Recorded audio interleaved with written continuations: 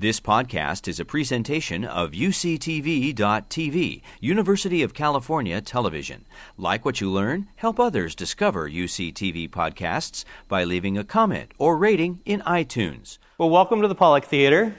My name is Joe Palladino. I'm the co-curator of our Beatles Revolution series. And it's my great pleasure to have this film, as we were talking about the series, this was the first film I thought, let's break from the canon to show this film, because it's not just a love letter to the Beatles and to fandom. It's sort of a time machine that goes back to a certain era and to a certain event, and an event that everyone, remembers where they were when they saw it, even if they really didn't see it at the time.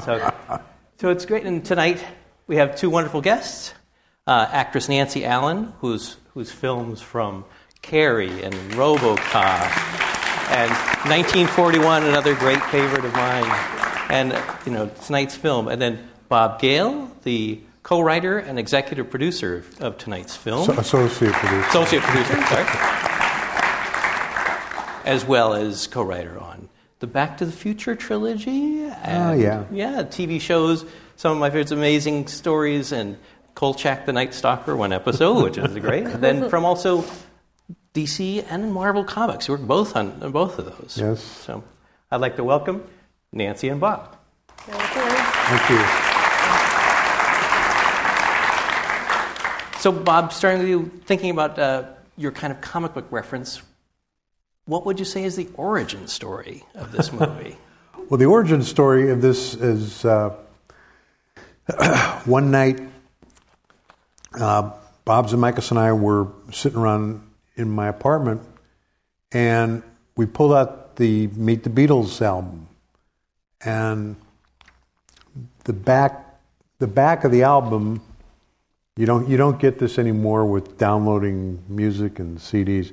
The back of the album had this whole story about Beatlemania in 1964, and we were reminiscing about that, and we said, boy, I wonder if we could come up with a way to tell a story about girls waiting in line to see the Beatles in 1964. And that was sort of, that's an interesting idea. And we like the idea, we've always liked the idea of what we call a bottle movie, where a story takes place in a limited amount of time and space. And we were big fans of American Graffiti. It took place all in one night. So we started thinking about how could we do this? How could we tell this story? And that's the origin. That's great. And Nancy, for your career, you're coming from the thriller, the Stephen King, Brian De Palma film Carrie, and then you're coming into a comedy. And can you talk to me a little bit about how you came into this film? Well, after Carrie was such a success, and after that film, for the next year and change, I was sent every script for every teenage horror movie, whatever. And I've done it. I don't want to do this. And I actually originally heard about this script because Brian De Palma was reading. He said, I just read something really interesting. A lot of great parts for women in it, and then the next thing I know, shortly after that, I got a call to come in for casting, and that's how it came to me, and I went in to read for it. That's great. And then, Bob, the film originally started with Warner Brothers, and then there was trouble with Beatles music, and were they at all concerned of, there was 3 female leads? No, the story is this. We set the project up at Warner Brothers. Bob Zemeckis and I thought, okay, a movie about girls trying to see the Beatles, let's see if we can find some female producers, because that would be an irresistible package. And it was. We had met Alex Rose and Tamara Sayev a few months before. So we had written the script, we brought it to them, they loved it, they said, they had a deal at Warner Brothers. Warner Brothers said okay, but Warner Brothers said we did not have the script yet. We just had a pitch. And Warner Brothers said, before we write you guys a check to start writing this script, we better make sure we can get the Beatles music, because if we don't get the rights to the Beatles music, there's no movie. And we couldn't argue with that. Duh. So it took 8 or 9 months for the legal department at Warner Brothers to clear the music rights for all the music that's in the movie. So we were actually down in Bob and I were down in Mobile, Alabama, where Stephen was shooting Close Encounters. We were doing rewrites on 1941 for Stephen, and we got the phone call saying, "Okay, they got the music rights cleared. You guys come on back, and you got a deal to write the script." So we came back to California, and we wrote the script, and then we showed it to Stephen, and Stephen loved it.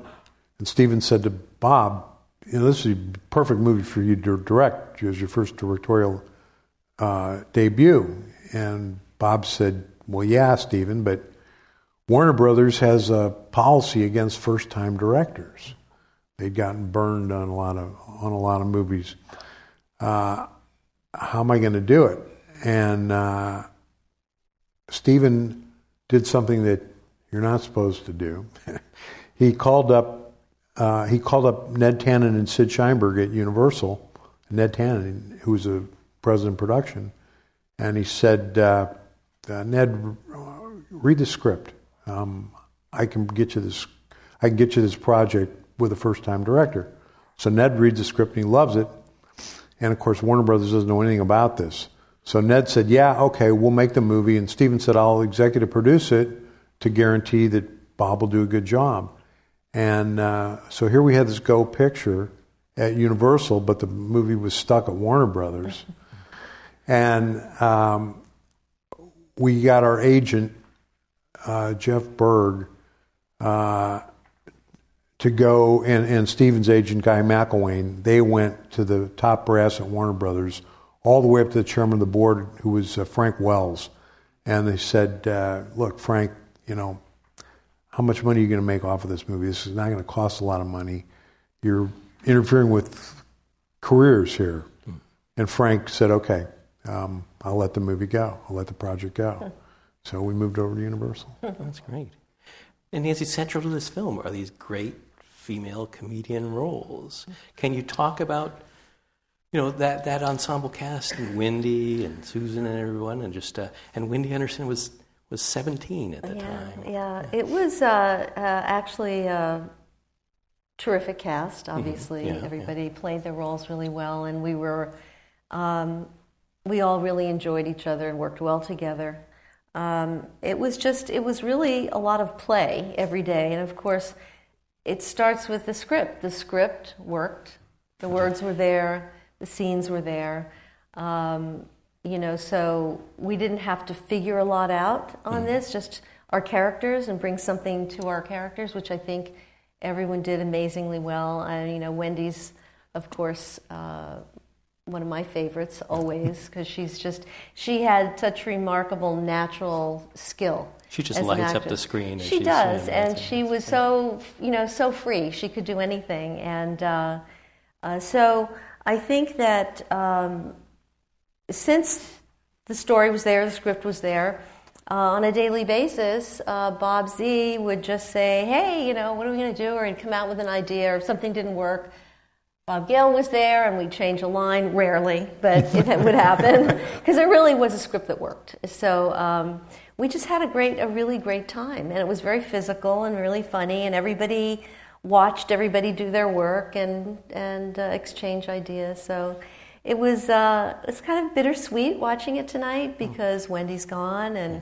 Teresa's gone, and Dick Miller, who plays passed away just recently. Just passed away, but the work lives on, which is so great. Yeah, that's great. And then, Bob, to continue about Steven Spielberg, the relationship that you both had with Spielberg earlier. So it starts a little earlier with you're getting ready to do different films. We got to know Steven through our screenplay 1941. So that's and of course half of the cast of I Want to Hold Your Hand ends up in 1941 because Steven was so taken with everybody. He said, "Oh, I got to put all these people in my next movie." so it was just we hit it off really well with Steven, and he was just excited about this project, about the idea that this was the first movie that he produced as that he wasn't the director on. And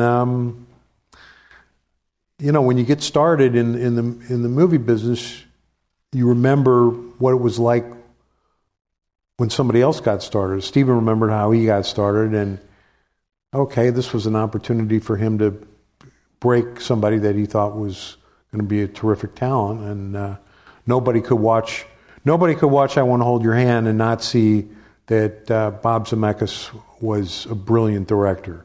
Between the way that he did the barbershop scene and the Beatles' performance on the Ed Sullivan Show, the cinema that he understood intrinsically, separate and apart from the fact that he got such great performances out of everybody, it just spoke miles of how talented he was and still is. And can I just say they were 26 years old? Wow. When they did this movie? And so this is his first feature that he's directing, and so for you as an actress, for him coming in in that role, and for these roles that have just tremendous physical gags and all these different things going on, what was your interaction between you? Well, I'll tell you a funny story about the first time I met Bob. When I went in for the reading, I was called in. I was walking down the halls of Universal, and this really tall, kind of skinny, geeky guy with glasses is walking down the hall. He goes, "Oh, hi, you're Nancy Allen. I just loved you and Carrie." And I said, "Oh, thank you." And he went away, and I went into the casting office and signed in, and Sally Dennison came out. She said, "Okay, come on in now." And I walked in, and it was that guy. I said, "You're the director?" This is just like a 26-year-old kid. And, I remember, I couldn't tell you what it was that I read, but I remember reading, and he gave me a direction in the office, and I thought, he really knows what he's doing. And that's the one thing that I'll say, is that every single day, Bob knew what he wanted to shoot, he knew how he wanted to shoot it, and it was just about executing it. So he was, from my perspective, follow the leader. I mean, he was definitely confident and knew what he wanted, which is very comforting if you're an actress, because if the minute you feel that somebody doesn't know what they want or what they're doing, you just you completely shut down, That's great. And this film's about a great writing team, Lennon and McCartney. I know we've got a great writing team that's writing it. Can you tell me a little about, so you guys what were your roles as you develop a project? And what were your particular strengths? Who brought what to what as you were looking at it? Well, I've always heard these stories about writing teams where one guy writes one scene and the other guy writes the other scene. That we didn't work that way at all. We sat in a room together and we talked through every scene. We outlined everything on index cards, and we had a very unique bunch of index cards for this one, because when you plot out a movie with index cards, we put them up on a bulletin board. You can basically edit the script, edit the movie by moving the cards around. So as a visual tool for us, we gave each of our four main characters a different color card. So we could always say, okay, we can't have two scenes with Rosie next to each other, and her cards are pink. So if we saw that we had put these two pink cards next to each other, well, maybe we had to have two scenes between that. We could actually just see the color of it and know that we were doing it the right way. So the idea that we start with all these characters at the very beginning, and then at the very end, they're all back together. They come together, they split apart, and then they come back together. As perfect structure. Yeah, it's great. And there's such perfect little setups for different things. You have Dick Miller talking about his lamp that he's just bought, and then you knock the lamp off, and then there's the lightning that sets up these chains. So there's a great feeling of, when you see it again a couple of times, you see sort of this perfect little structure to it. So I imagine that takes quite a bit to bring to it. We learned all that stuff from watching Frank Capra and Billy Wilder movies. The Those guys were geniuses at setting stuff up, and you just learn from watching the great masters and the great masterpieces of comedy how to do that stuff and how well it works. And yeah. Bob was a great stabilizing force because Bob Z was always busy with the next setup and everything. And, the fact that Bob was there, Bob was there every day and there making sure that things were being facilitated and, watching out and taking care that things were moving along. And it really, he was a stabilizing force, really. Good. And then comedy, as you talk about this, you're shifting into comedy. What do you, as an actress, is there something that, do you like more of what sort of role do you like? Or do you approach comedy in a different way? What can you tell us about that? Well, I think you just have to bring the truth to the character, and if the script is there, the comedy will work. In this case, it really did. It's like you look back, I see things that I might have done or made different choices, but again, you have to put it all out there and then trust that the director's going to keep you going in the right direction. The thing about the comedy in our movies. And again, you see this in Billy Wilder's work too. The characters are all taking themselves very seriously. Nobody's making jokes. When Eddie Deason says, "I know the law," we're laughing at him, but he's, I know the law. Everything that the characters do, they're taking themselves very seriously. So they're not mugging, they're not winking at the camera. They're there. They're doing this. And from what the audience perspective is, we find it funny. And I think that's a style of comedy that I think actors and actresses can really do. They don't have to. It's so much different than what Bill Murray does or something. You don't have to be able to do a stand-up routine. You just have to be talented and know your lines and don't bump into the furniture, as Spencer Tracy was fond of saying. And we had the advantage. Guys' pet peeves always. I like the Three Stooges, but my girlfriend won't watch it, right? But Nancy, Wendy, and Teresa were all big Three Stooges fans. So when Bob Zemeckis would say, "All right, I want to do a slapstick thing like the Three Stooges," that's all he had to say. They knew exactly what he was talking about. And when you pop around the corner and the three of you can see the Stooges there, and it's like, oh, there's this great people. Yes. Comedy and research and like all the little fine details. Eddie Deason's room, where there's all of those props, and then he's popping off and he's going, "How tall is," and it's all in there. There was a ton of research that went into this, both from writing the script and then actors looking at, what was the times. Can you talk a little about research from both sides of putting research to the script and then looking at, your character and building your characters? Well, I lived it. I was 14 in 1964, and I was in New York City, so I remember what it was like, what it felt like, the Beatles albums coming out, and we had the advantage of being shown movies, films, newsreel footage of kids, and that's the scene where the one girl is saying, "Well, I want to marry John," and his wife could die, or she could be hit by a bus, or whatever it is. These were real. I mean, this was really happening. Those were real scenes that were going on. So it was pretty easy for me. I was a little older than Wendy. Wendy was only 17, turning 18. I was a little older than that, but I was very much Pam. That's who I was. My father was a New York City cop, so I was always the one going, well, we can't do that. We'll get in trouble, or we could get arrested, or, that's who I was. So it wasn't much of a stretch in that department. Good. And for Bob, if you're looking at the... We tapped into Beatles fan clubs. We found these old Beatles magazines, and we somehow, I don't even remember, there were these Beatles conventions, and we went to one of them, and we connected with some of these girls.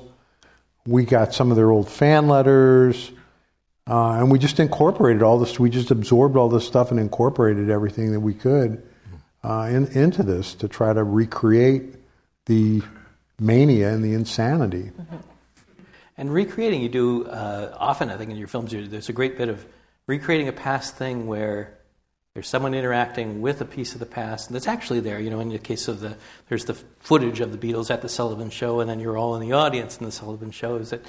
Can you talk about the challenges of, kind of creating that? Well, there's a very interesting story about this. Here we are. We've got the project set up at Universal, and the legal department always vets every script to make sure that they're not going to get sued. And the legal department said, you can't make this movie. It was the first movie in the history of Universal where the legal department said, we are telling you don't make this movie because the Beatles could sue and they have enough money to sue Universal and they could win. And so we were told that finally that we could make the movie, but we could not show the Beatles on stage. And the way the movie that we saw is exactly the way Bob and I had conceived it. But we weren't allowed, the legal department said, nope, can't do it. And Bob and I actually, the whole Beatles performance has to be shot only on the audience. You cannot show the stage. Mm-hmm. And we thought to ourselves, wow, if we do that, if we build up to this, I mean, talk about coitus interruptus. My God, this is the audience going to tear up. They're going to tear down the theater. They'll be so pissed off. But we also said, when are we going to get another chance to make a movie? So let's roll the dice and see what happens. So we actually shot the movie the way Universal's legal department told us to, only on the audience. And we cut the picture together and we showed it to Sid Sheinberg, the CEO of MCA Universal. And he said, you guys are right. We need to see the Beatles. And he said, screw the legal department. Go shoot it. And if the Beatles decide to sue us, I will be the man who reunited the four Beatles to come together in a courtroom, and I'll have the movie rights to that trial. So we said great, and we assembled. Anybody in here remember an old TV show called Leave It to Beaver? Yeah. Okay, well, Beaver had this friend in the later episodes named Richard, played by Rich Correll. And it turned out that Rich Correll was a total Beatles fanatic. And I don't even know how we found him. He choreographed the four guys who were the Beatles lookalikes doing She Loves You to this footage. And we prepped and shot this thing in a week, one day of shooting, and it was great. And Nancy, talking about build-up of a character, your character is great, and that it's got that sort of like, this is what you're going to do, and then you just kind of open up further and further in the film, into the hotel room, and then that wonderful interview, where you're at the press, and there's that great smile. Can you talk to me a little about your character, would you? Well, I mean, it's great to have a character that has a turn, that has an arc, and going into it, I could see, I mean, I love that actually Bob Zemeckis talked about her and helped me see that the scene in the Beatles hotel room isn't just that. It's just, it really represents the loss of innocence in the 60s, and it's a big turning point. And I think from that moment on, she slowly comes to the fact that what is she doing? There's a whole world out there, and it's great to have that moment. And I think if we're lucky, certainly growing up when I did in the 50s and early 60s, many of us had that moment. Like, hey, wait a minute, I don't think this is what I want to do. I want to do something different. So it was great to play that out. Yeah, it's nice in a way that as you think about fandom and communities. They sort of come together as like a group, but each individual out of this film kind of like gets a different thing out of it, but they sort of come together, and I think it's a nice, and I think you both have been involved with fan communities from your past films. Can you talk a little bit about fandom that you've experienced? Well, it seems to me that, certainly there are many, many fans of a number of films that I've been in. And you would think from some of the movies that I've been in that they would be a little bizarre, but I've always had really nice, respectful, basically people who are very knowledgeable about film. And interested in films and know more about the films than you do.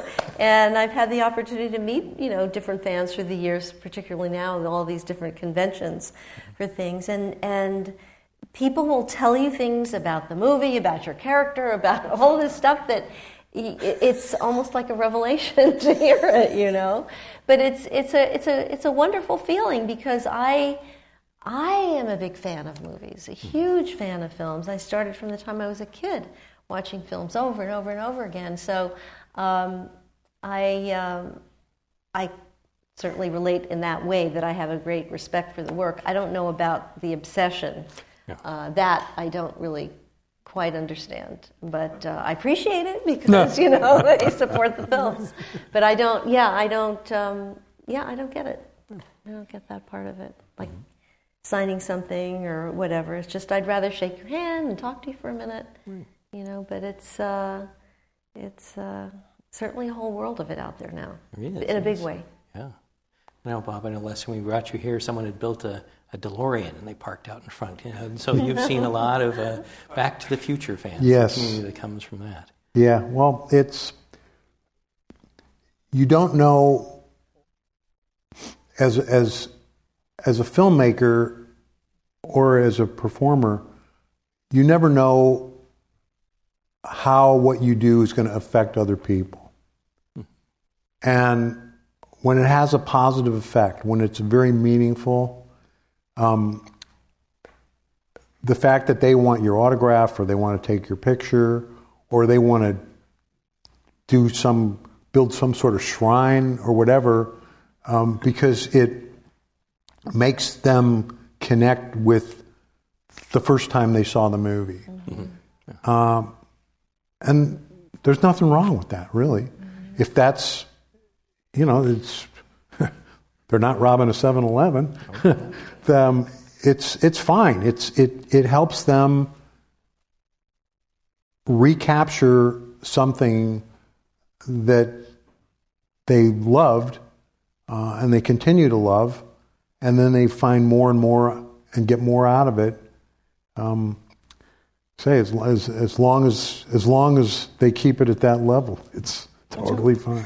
It's sort of to your point when you mentioned earlier. Everybody knows. Like I can remember driving home from my cousin's house with my parents, racing home to see the Beatles, and that is the point. Because every time I've met someone who is a fan of a film, they want to tell you the first time they saw the movie and why the movie means something to them. It relates to a moment in time of their life. It is an interesting thing. It was a wonderful experience. Our first film, a lot of the people in the audience had seen them live in different places, and so they were each kind of relating their story of like being in that moment at that time. And it was sort of like a very bonding thing for the audience members. Mm-hmm. Nostalgia. Can we talk about for the kids that probably don't know, Murray the K. So casting Murray the K, they, the fifth Beatle, they won't know maybe who Murray the K was. Can you guys talk about Murray the K a little bit? Well, I certainly grew up with him in New York. He was the top DJ in New York, and he brought the Beatles. He was. I didn't know anything about him because I grew up in St. Louis. That's where I was, And I guess I'd heard about this guy who was called the Fifth Beatle, but whether he probably came up with that himself because he was a big self-promoter. But when we dived into the research and we discovered, this guy really was a huge booster of the Beatles and really pumped up the New York public and all of his fans, everybody on the radio, about the Beatles. If you go on YouTube and put Murray the K in there, there's some videos and there's some copies of his old records where he was interviewing the Beatles. Very interesting. So we had we got him to be in the movie.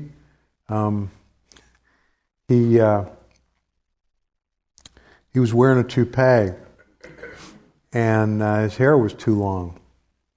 The hair on his toupee was too long.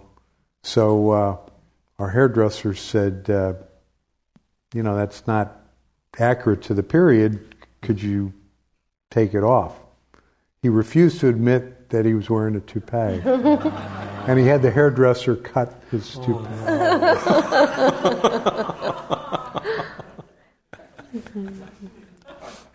We talked a little bit about Eddie Deezen and Bobby DeCicco. It's going over in 1941, but if you could talk a little bit about Eddie and Bobby, and just experiences with them. Well, just say there's really only one Eddie, and none of us had met him. Only Wendy had met him, and she had been rehearsing with him. And the first time I met him, I remember we were all in a van. I don't remember where we were going, but we were in the van, and Eddie was in there, and he was saying, "Well, what about this? And how about the publicity? And is anybody?" And Wendy said, "See, I told you." But he is probably one of the sweetest people. I really love him. I'm still in touch with him, actually, and he's obviously a brilliant talent, I think. He came in and did a reading. The character was actually based on a kid I knew growing up who was a Star Trek fanatic, and he would everything that the character in the movie does with the Beatles. This guy, his name was Dave Klaus, so the last name I use his last name. Everything with Star Trek, he did everything with Star Trek that Eddie does with the Beatles. So it was real easy to write the character because I really knew this guy. So Zemeckis comes into my office and he says, "Bob, I want you to see this casting tape. I think we found Klaus."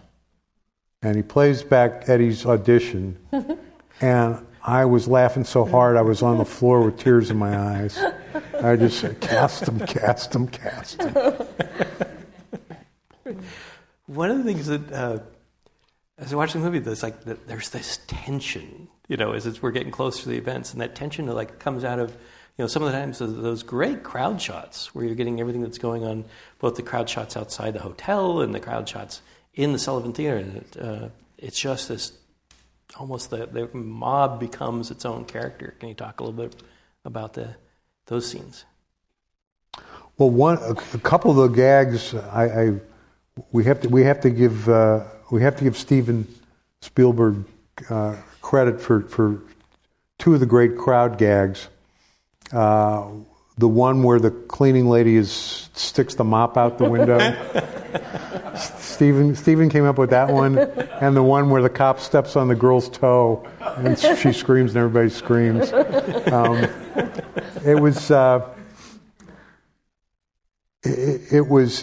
And we shot this. It was hot.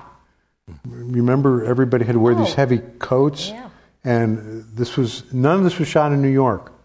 Lots of people see this, and I think even the IMDb page says that some of it was shot in New York. None of it was shot in New York. We scouted New York. It was too expensive for us to go there, and we recreated the Ed Sullivan Theater on the Universal back lot, the exterior of it, and copied all the storefronts that were really there. They weren't exactly in that order. But anyway, we got these crowds, and all these girls. The hardest one of the hardest things we had to get done, I remember this so vividly, the signs that the girls were all holding up, we love the Beatles, all that. Our prop guy had signs done at the Universal Sign Shop. Well, this is like asking a professional musician to play wrong notes. They can't do it. Professional sign painters can't do a sign that looks like a kid painted it. So these signs came back and they looked all too professional.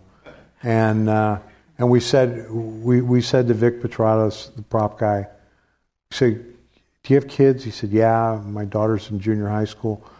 We said, "Well, go to your daughter's junior high school and get the class to do these signs."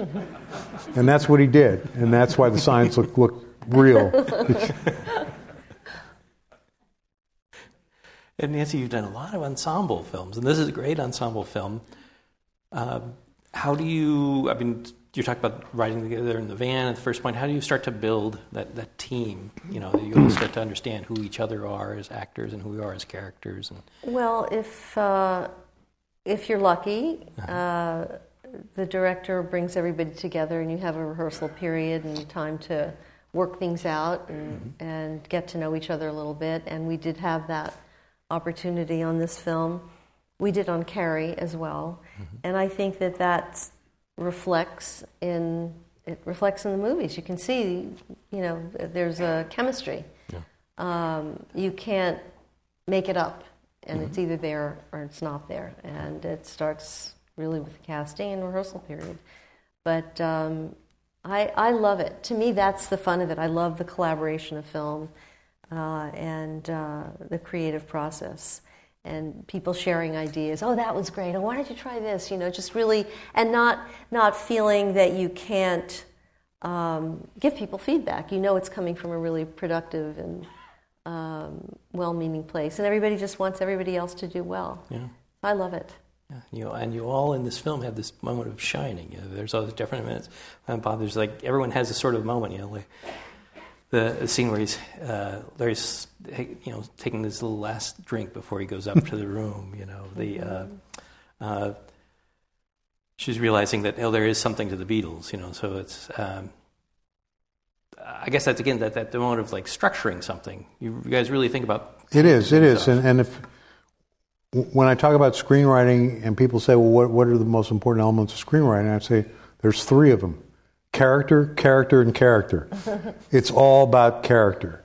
The plot will follow. The plot can be terrible if you love the characters. That's why we still watch Seinfeld. Doesn't matter what the plot is. We just love those characters. So, for us, in structuring it, and one of the things that we thought about was, okay, all four of the girls have to be a little bit different. They have to be motivated differently. And by the way, the first initial of each girl is the first initial of the four Beatles. Oh. Yeah. Pam, Grace, Rosie, and Janice. So, but yes, we looked at each character and said, okay, where do they start from? Where are we going to take them? Where are there moments? Because when you have a well-drawn character, people just love to watch them. Good. And Nancy, this might be kind of a very similar sort of question. If the character. For you, if you're reading a script, what is the thing that sort of it sort of triggers it for you as you're looking at something? And what draws you into it? When I first read a script, I read the script. Mm-hmm.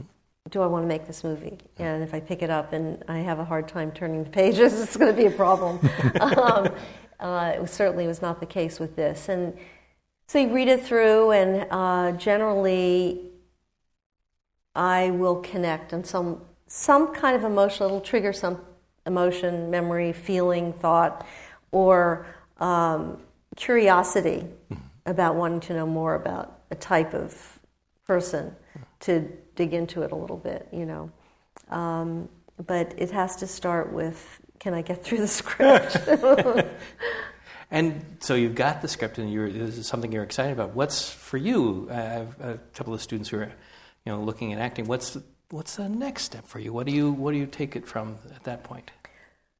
I guess I really try to look at what's missing first, because very often if you have an ensemble, or a lot of times in certain things, maybe the woman's role isn't the most important role. What don't I know about this person? So I start to fill in the blanks and write I don't know why, but I just started writing biographies of the character, like, who is she? What about her family? What does she do in the morning? What does she eat for breakfast? Just kind of making her more real to me. And but there always has to be something in the emotion of the character that connects for me, or it's really hard to approach it.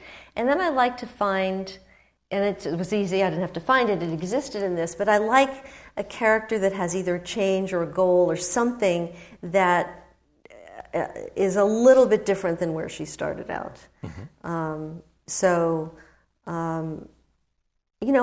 I want to find something that's different than I did before. I don't want to do the same thing again. And it's hard. It's hard to find all that stuff.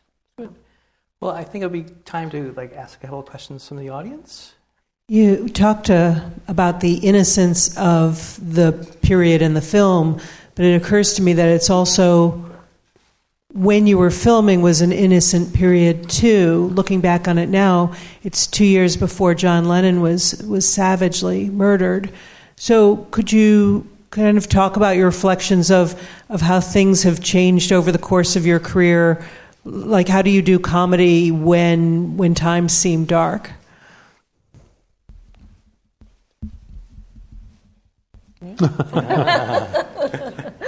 Well, I think first of all, you need it even more then.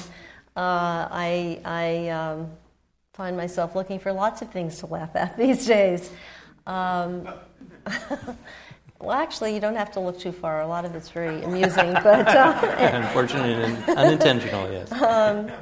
I don't know. I don't know how to really talk about that, except that what I'll say is that yes, it was very innocent then, even though I think this was 1977. Was it 77? 77 and 78. When we started 77 and ended up in 78 when the movie came out. And certainly looking back now, that seems really, really innocent by standards of even how things evolved in the community, in the Hollywood community, because after that period, things really sort of started getting very dark.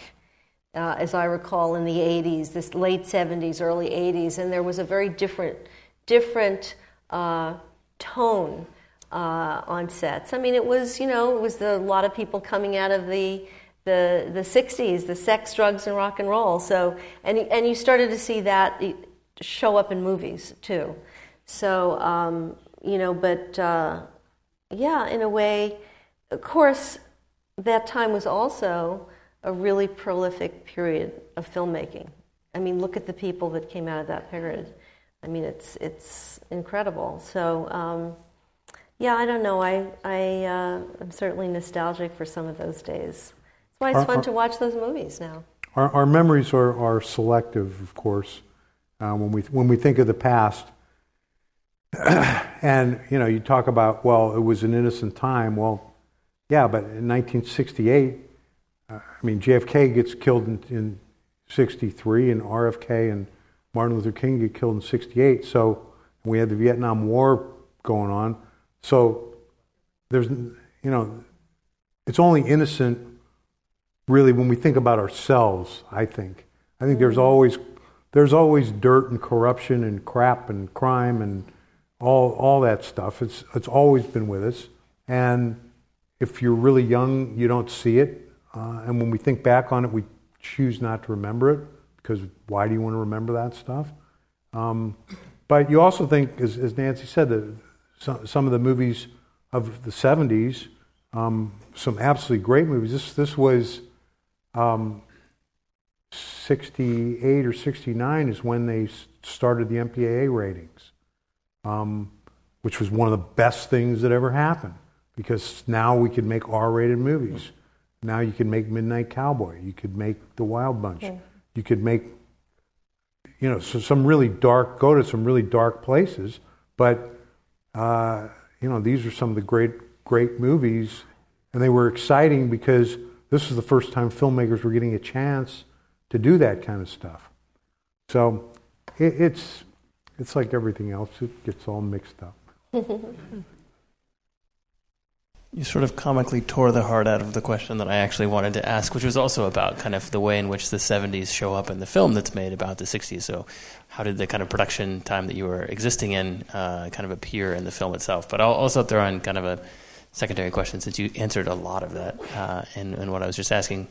So I had first of all, did the Beatles ever see the film? Do you know, did you ever hear anything from them? You never obviously heard from the legal department, but did anybody ever get back to you to tell you that they had seen it? And then also, kind of as a writer, what did Beatlemania do for you and your ability to sort of write a madcap, screwballish sort of comedy? How did that sort of, odd psychological, social moment sort of play into your process of writing? Well, the first question, the story I heard, unverified, but it's pretty believable. One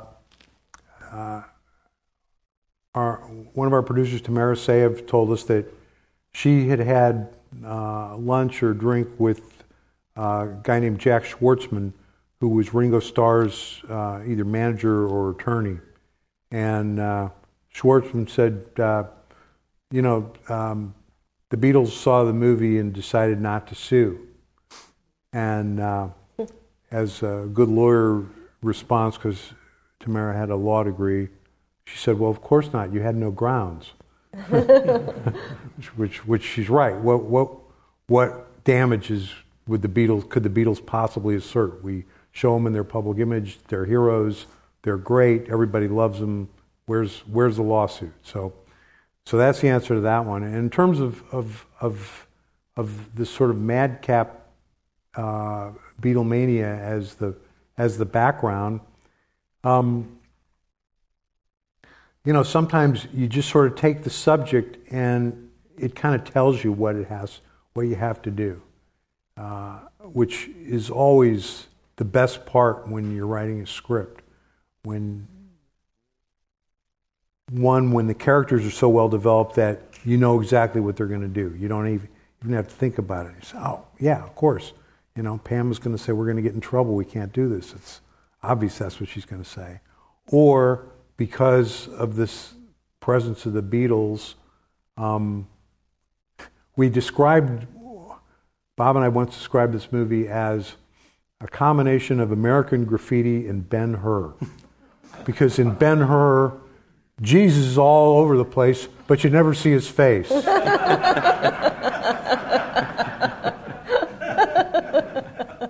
Hi, love the film. Questions for Nancy, I guess. So many comical scenes in the movie, but there's also seem really physically challenging. I want to know if you did your own stunts or you had stunt people in general. Did I have any stunts? I fell down. I really fell down. I didn't. Yeah, Wendy had a stunt person. I didn't really go through any of the physical problems. My biggest problem was the scene by myself. That was one big stunt for me. But but there was definitely great stunt people in the film. Leslie Hoffman was Wendy's stunt double, and she went on to work with Wendy in all of her movies. Yeah. And she did a bunch of other stunts throughout the picture. She was just, we saw her at that We Spark event. She came and, and 1941 wonderful screening, woman. too. Right, the 1941, yeah, she was on stage for that, yeah. Could we take a moment and talk about We Spark? Oh, sure. Well, you all watched the amazing Wendy Jo Sperber in this film, and at the height of her career, when she was 37, she was diagnosed with breast cancer, and she had two young children at the time. They were 7 and 10 years old, and what she realized was that it didn't just affect her, it affected her children, her parents, her brothers, her sister, her community, and nothing existed at that time except for, if she wanted to go to support group, she could. or if the hands-on caregiver wanted to, they could. And so she was determined that she was going to create this. And if anybody here has been through either cancer themselves or with someone in their family, I know I did with my father, you know, it's just you don't know what to do. So she said, Wendy did not understand the word no. It was not in her vocabulary. So she said, I'm going to create something, and everything's going to be free, and anyone whose life is being affected by cancer, they're going to have services. So in the late, I guess it was like in 2000, we did a big fundraiser, in fact, up here at Glen Annie Golf Course in Goleta. And Wendy raised the money, and in 2001 opened the doors of WeSpark Cancer Support Center, which is in Sherman Oaks, and asked me to get involved with her she said, you're into all that woo-woo stuff, you can help me figure out what the programs are going to be. And that was in 2001, and she was, with the doors opened, she was re-diagnosed, stage 4, lived another few years and passed away, and anyway, I've been there ever since, and I'm now the executive director. We serve over 1,000 families a year, and it's an extraordinary place, offering all kinds of services, a lot of integrative therapies and modalities, which are not covered by insurance, and it's a really amazing healing center. And all the Bobs, Stephen, everybody, Tom Hanks, who Wendy worked with in Bosom Buddy, a lot of people still support the organization. So she left quite not only a great legacy of work, but a great legacy that's going to go on and on to help many people. So that's wonderful. Really an amazing place.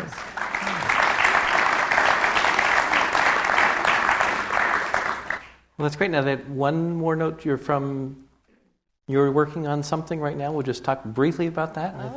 Yes. Yeah, what are you doing right now, Bob? What are you doing right now, Bob? I'm involved in mounting a stage musical based on Back to the Future. We're going to do it in England first, and knock on wood, it'll be a big success, and we'll get it over to New York, and eventually it'll tour and end up here. So that's a good year away before it can open in England, and then who knows how long. These things take a really long time. I thought get a movie made took a long time, but it's going to be great.